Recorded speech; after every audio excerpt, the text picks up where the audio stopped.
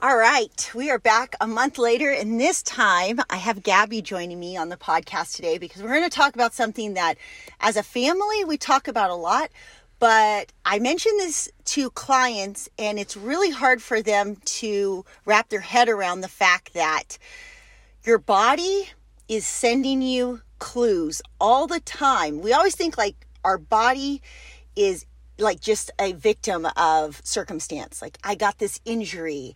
I have this headache.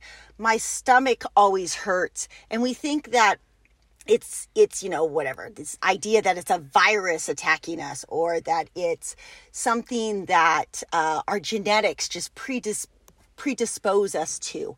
When in reality, it's your body's innate wisdom and its ability to constantly heal itself that is sending us a signal. So, Gabby experienced this firsthand. If you're not already on Gabby's email list, I highly recommend that you join her email list because she sends out really inspirational, motivational emails. And so today, Gabby, tell us, you sent out a really cool email, and I thought that would be a good opportunity. Yeah.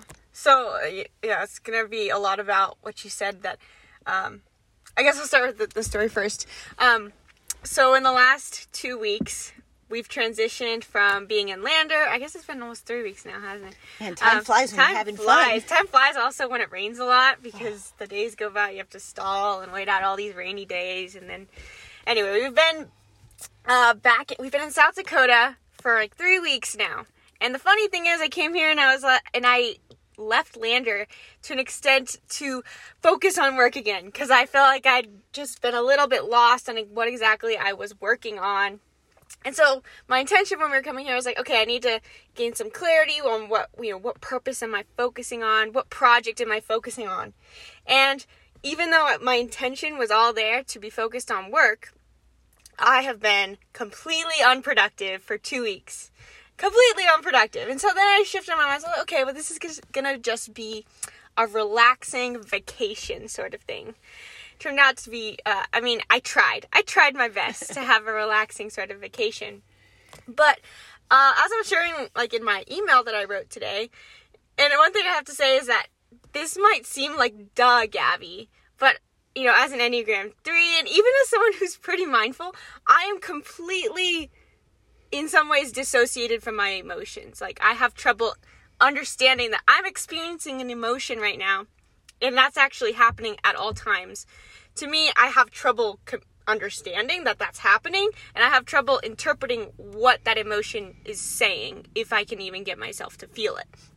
And so, over the last 2 weeks, I haven't really been productive, so I told myself I was going to just relax and read. But at the same time, I also don't really have many hobbies these days. I kind of have lost my creative inspiration to do photography or film or write. All of it has kind of been just a lackluster. And so then a week ago, I started having stomach aches. And it wasn't dramatic. It wasn't I had, oh my gosh, this terrible stomach ache. But as someone who prior to coming to South Dakota, I felt like I was at the peak of my health because I had done a 6-week parasite cleansing diet to heal my acne. And that's actually another cool story. We're going to have to do a whole podcast on that. I had acne for 4 years, chronic acne, and it was not hormonal related. It wasn't even necessarily gut health related because I had cut gluten and dairy years ago. And this acne persisted, and then I did the parasite cleansing diet, which is almost a carnivore diet, but I don't know, I guess you could call it an elimination diet just. And I healed my acne, finally, once and for all. So I was at the peak of my health, and then all of a sudden, I was actually eating cleaner over these last 2 weeks, and I had this stomach ache. So I was like, this doesn't make any sense. I'm eating so good, I'm at the peak of my health, what's wrong? So then I was like, okay, well then, maybe it's stress, because immediately I know just how, the gut microbiome works. Typically, it's stress-related if it's stomach. But I was like, well, I'm not stressed, I'm not working, I'm relaxing, this is me relaxing, I'm great. And so I didn't think anything was wrong, and we were climbing almost every day, and I felt like I was pretty happy too. But the stomach ache persisted. I was like, I don't understand. I'm not stressed. And so it persisted long enough, and it irritated me, and it bothered me, that I finally got, okay, I need to research this and figure something out.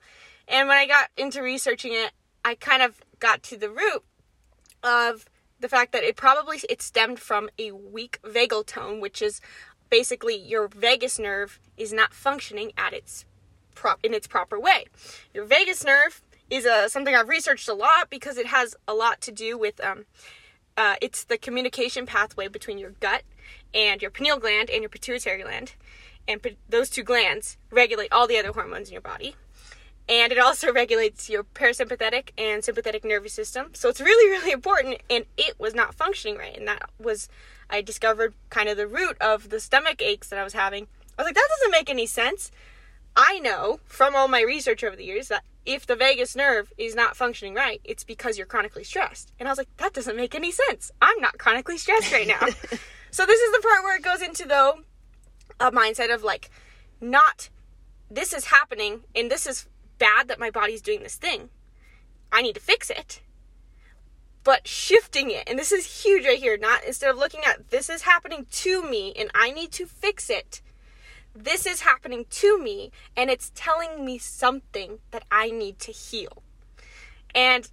Or what we like to say, this is happening for you. It's happening for me. This is showing me something and bringing it to light. And so I shifted it, and instead it became, okay, I admit it, I'm stressed. Maybe if I just accept the fact that this is happening, I'm obviously stressed, otherwise my vagus nerve would be functioning properly.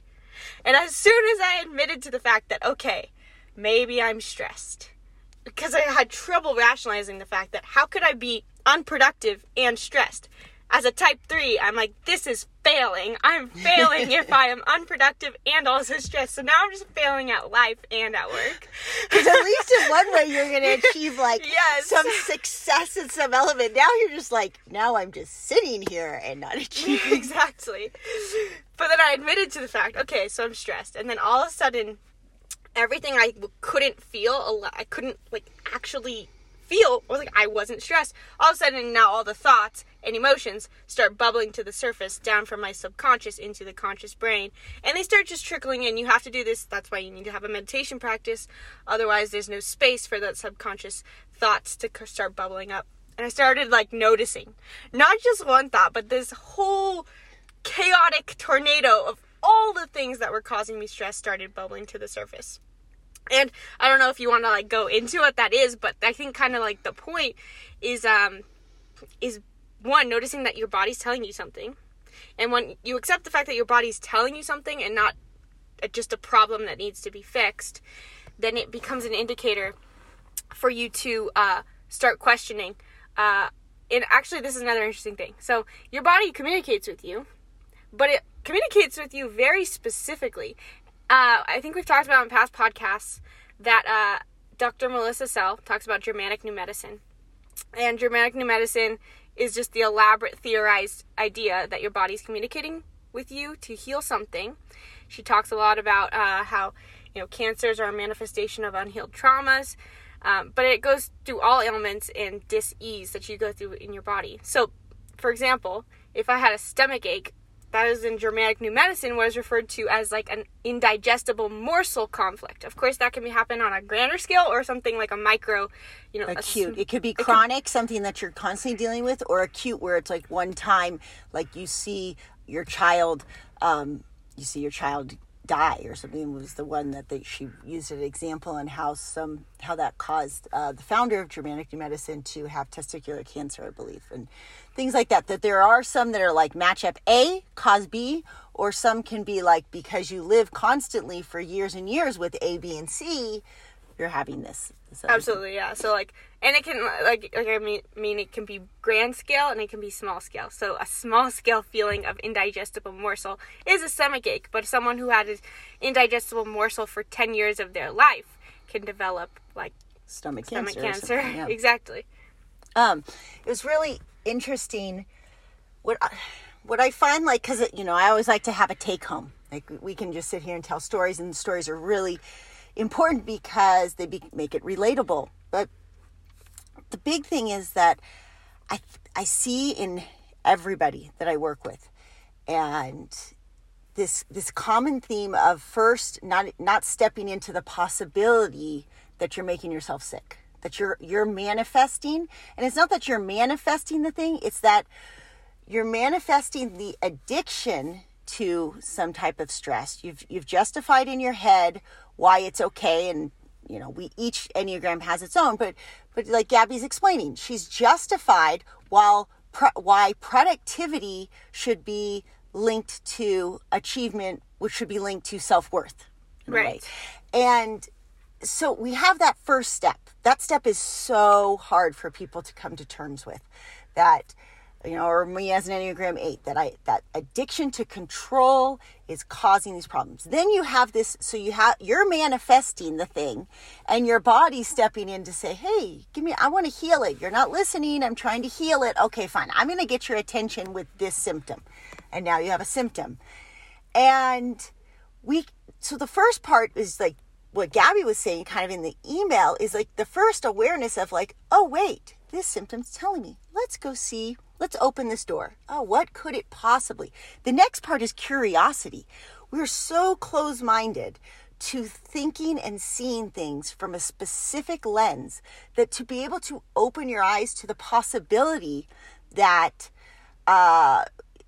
there's something outside of what because if it was in a conscious level, you would know, oh, I did this, I didn't sleep for 3 days, so of course I'm sick right now. Like, that's conscious. Consciously, these things most of the time.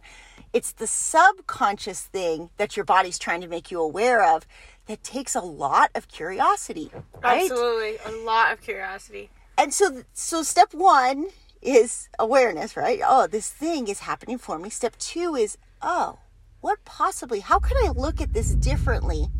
How could I think outside the box in what might be going on subconsciously? Meditation's a great way to get insight into it. Having somebody who's intuitive and sees your patterns, because a lot of times we fall asleep to our own behaviors. We think what is normal must be what's normal for everyone, and that's not true. Then 3 is really, like, most people don't even get to 3, but 3 is where things change.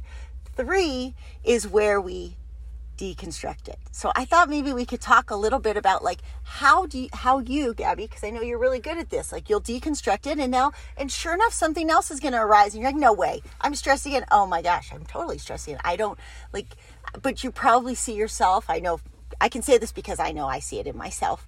The cycle gets a little bit better, or a little bit faster, or a little bit, you become better at diffusing it. You start to deconstruct, because it's a process to deconstruct.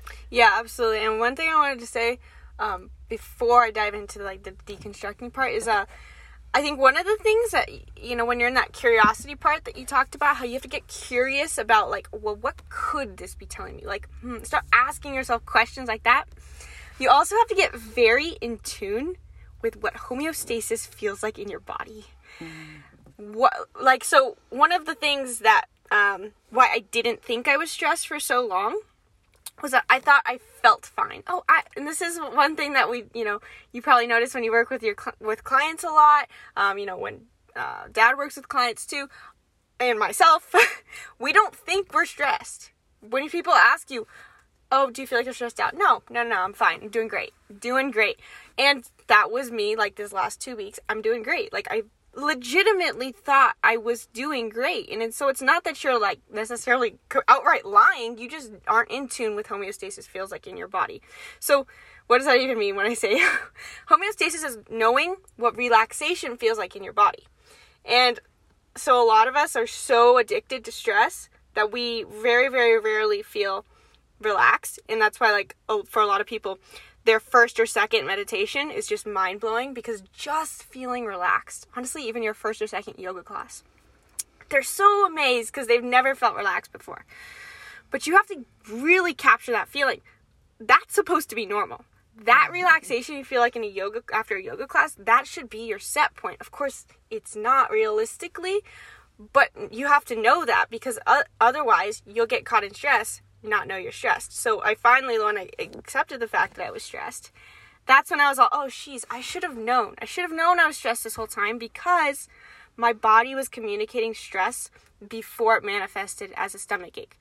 I have jaw tension, massive amounts of jaw tension. That's something that's actually like chronic in my life that I really, I can use as an indicator how stressed I am, is how much my jaw bothers me. I have like a coppery taste in my mouth from like, an imbalanced gut, I guess. And then you feel like that wired and tired that you always talk about, where it's like you feel kind of sleepy and not exactly energetic, but then your heart's racing and you feel like you really have to go often. Yeah, that's you always why laugh at me because you're what's like, wrong? Gabby, what's wrong? I'm like, what? Nothing's wrong. It's like you're sighing a lot. Like, well, I just like can't get enough breath because your heart's racing, but then you're also tired. Anyway, that's a tangent, but I think it's really important if we're talking about like your body manifests stress, getting in tune with what relaxation feels like in your body. That way you can know that anything outside of that, that's stress.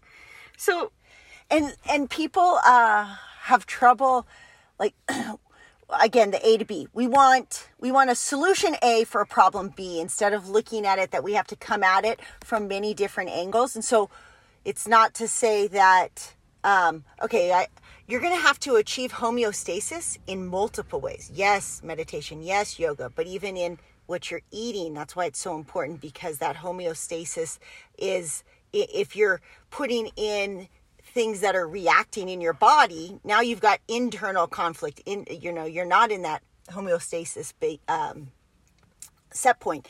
And then what about like all these homeostasis in your relationships, homeostasis in when you go to work or when your career? Like there's so many elements that we get. It's like an Indo board or those wobble boards. It's like we might get homeostasis for 1 second in one spot, but then our addiction to stress is throwing us in all these other ones. So I think the mind-blowing part, people go when I go, I probably spend, what do you think? We spend probably 3 to 4 hours a day, like trying to improve our homeostasis between how much time like if we we're spend, counting the amount of time spent in food alone is probably between 3 to 4 hours.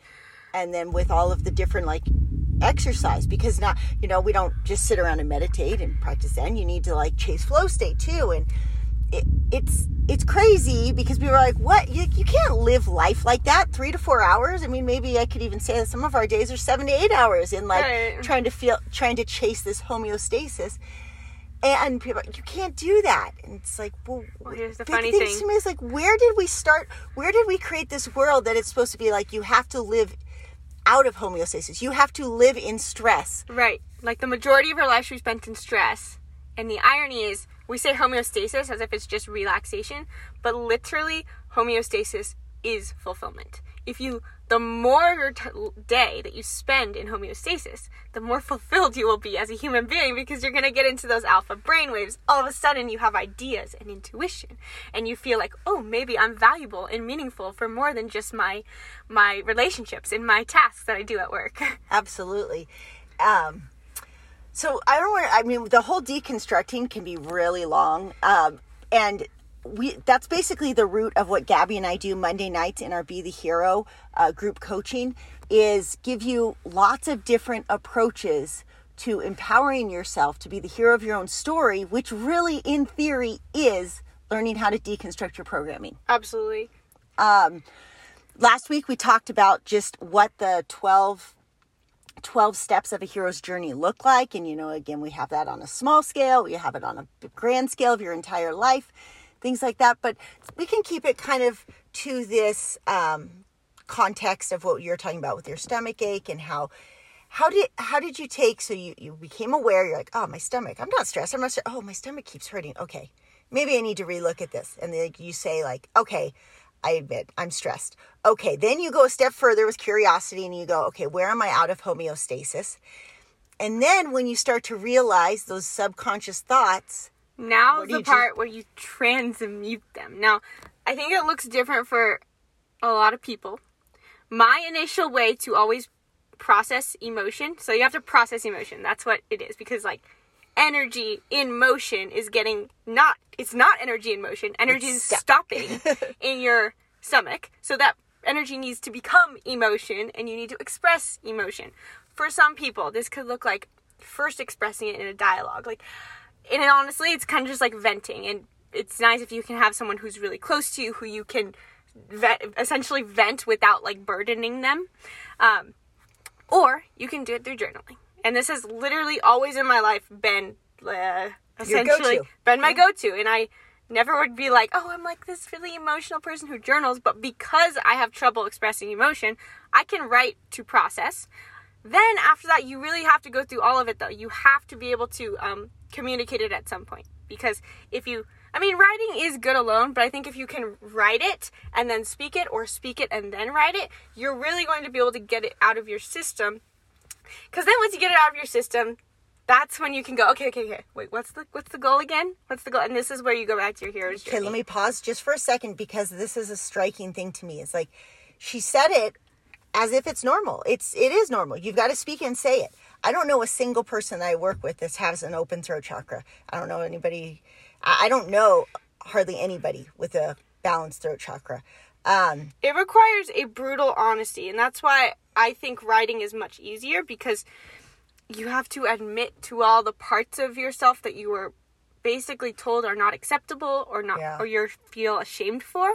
Because in general in society, emotions are not considered acceptable. Right. Especially, if you're like Gen X particularly, and like even millennial too, it's even less acceptable to have emotions as a human being. So even writing it feels like this, ironically, it's less victimizing to express your emotions, but it feels like it's more victimizing, like you're telling this pity party about yourself. Yeah. But if you express it in writing, then you let it out of you, and you're no longer someone who's victimizing yourself. You've processed it, actually. Yeah, I think a lot of people have blocked throat chakra because they feel this expectation that they're supposed to have their shit together at all times. And then remember, emotions are not true. They're emotions. It doesn't mean, like, when I feel anger, that doesn't mean I am anger.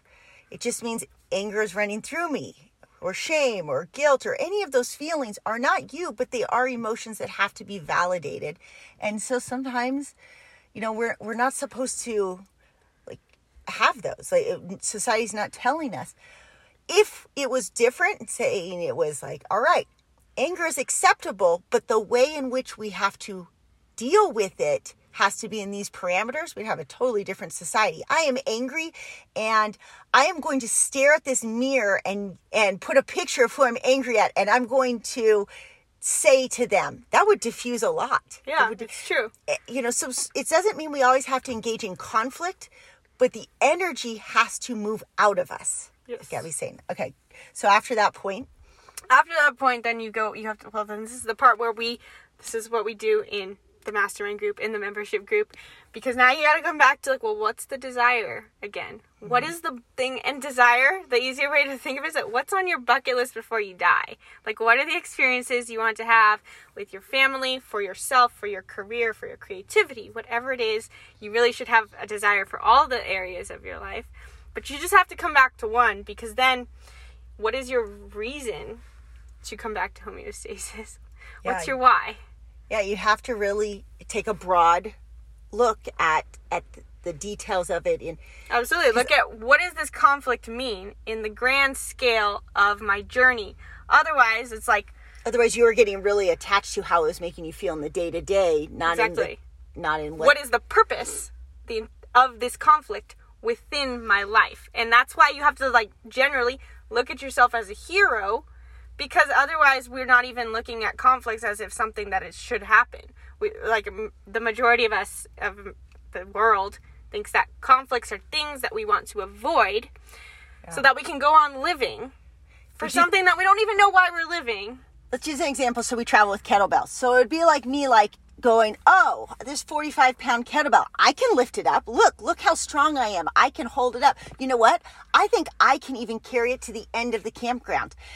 And then I carry it all the way to the end of the campground, and I set it down, and I go, see, I carried it that far. Look at how great and strong I am. And then, asking, well, why? What good is it having it? I don't know why. It's just look, I'm just trying to prove I'm so strong. I'm so capable. And sometimes we're doing that. We're so caught up in, proving the initial thing, or getting caught up in the reaction to whatever kettlebell is in front of us, instead of asking, well, do I even if I can pick this kettlebell up and carry it across the campground, do I even want that kettlebell on the other side of the campground? And first analogy that came to my mind. It's pretty good. Solid. It literally is that over and over and over again.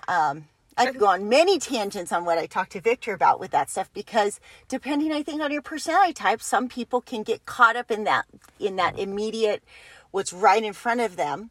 It can also be a great talent. It can make you a really good entrepreneur. But it's not necessarily the ultimate goal. I mean, I even look at, like, we're at this rad campground, and I only say rad because of the fact that it's like, it's so not where we go normally, but it's not a rad campground as much as there's so many rad RVs around us. Like, I feel like I'm in an RV dealership in a way. Like, you have your choice of looking. I would go, man, I think I want to go RV shopping. Just go ask all my neighbors, can I look through your RVs? But the fact is like, I could be here and I can easily get caught up in that. Ooh, I want that momentum. Oh, I don't know. Maybe that's a cyclone down there. Ooh, I want. Because it's right in front of me, I become reactionary. When if you asked me a week ago, and I'm just like, oh, I'm just so happy being in nature in Custer State Park. Desire is not a thing. It's a feeling. And so, like, desire for your hero's journey to move along it is actually found not like looking like, do I want this one? Do I want that? It's actually like when you close your eyes. And whatever whatever your brain wants to feel. And of course, you do sometimes need a little inspiration. Maybe you have to think about, like, well, you used the example last week, like, oh, do you want to have a specific moment, experience, feeling with your kids as a parent? Or maybe it is like career related, like you want to have this, whatever, it can be an achievement, that's fine, whatever, it can be any of these things, but whatever happens when you close your eyes and the vision that comes to you. I know people say that, oh, but I don't have vision. There is something that's happening when you close your eyes. We're visual creatures. It might just be colors, but there's going to be some sort of energy that's coming to your mind. You might have a pretty clear picture. It might be just a fuzzy picture, and you kind of have to tune into that picture more. Like, okay, what's this picture that's coming to my head? And what's the feeling? That's the most important part. What's the feeling that you want to create? Because that feeling, that's the desire. Do you mind sharing? Did you have one that came to your mind when you were trying to transmute this, that you're like, overall? Because I can definitely see when she's like, I'm not stressed. I'm like, well, you should be stressed. This. I could see it, like the state of the world, what it's like to be 21 in this world right now, when you have no idea what the future is going to turn out to be. We're at such a pivotal point, and you want to believe it's going to be one way, but then, like, you interact with the world and you think, oh my gosh, it's hopeless. It's not hopeless. We're going to turn this around, but it does feel like that at moments. Just the space alone, moving from where she had her own space in an RV, in just her and Isabel, they had calmness, quietness, really, to be back with an RV with 7 people who are so dang loud. There were so many things. The climbing, she went from epic climbing in Lander to really mediocre climbing in Custer. I think it was like, because I am part of the shame triad, so there's a lot that it typically ends up coming back to, like, root feelings of, like, unworthiness or invaluableness.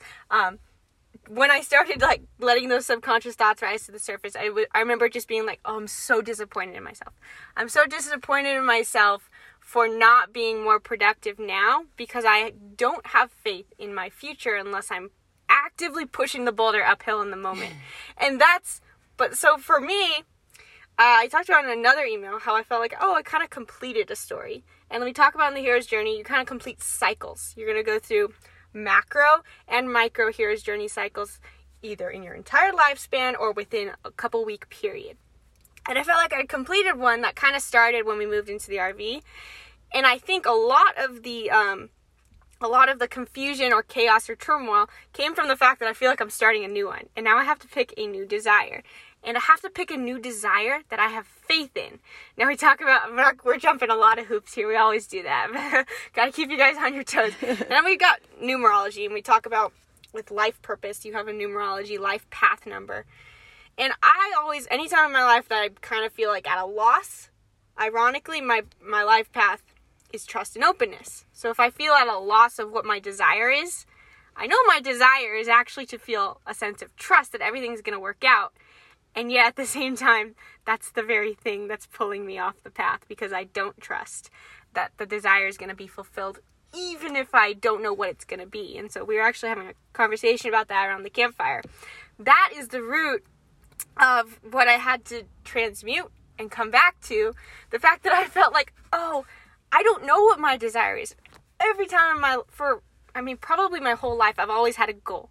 And I can accomplish any goal if I know what the goal is. Like, I can go through all the steps. But if I don't know what my goal is, then I feel like I don't have any trust. I have no trust that it's going to work out.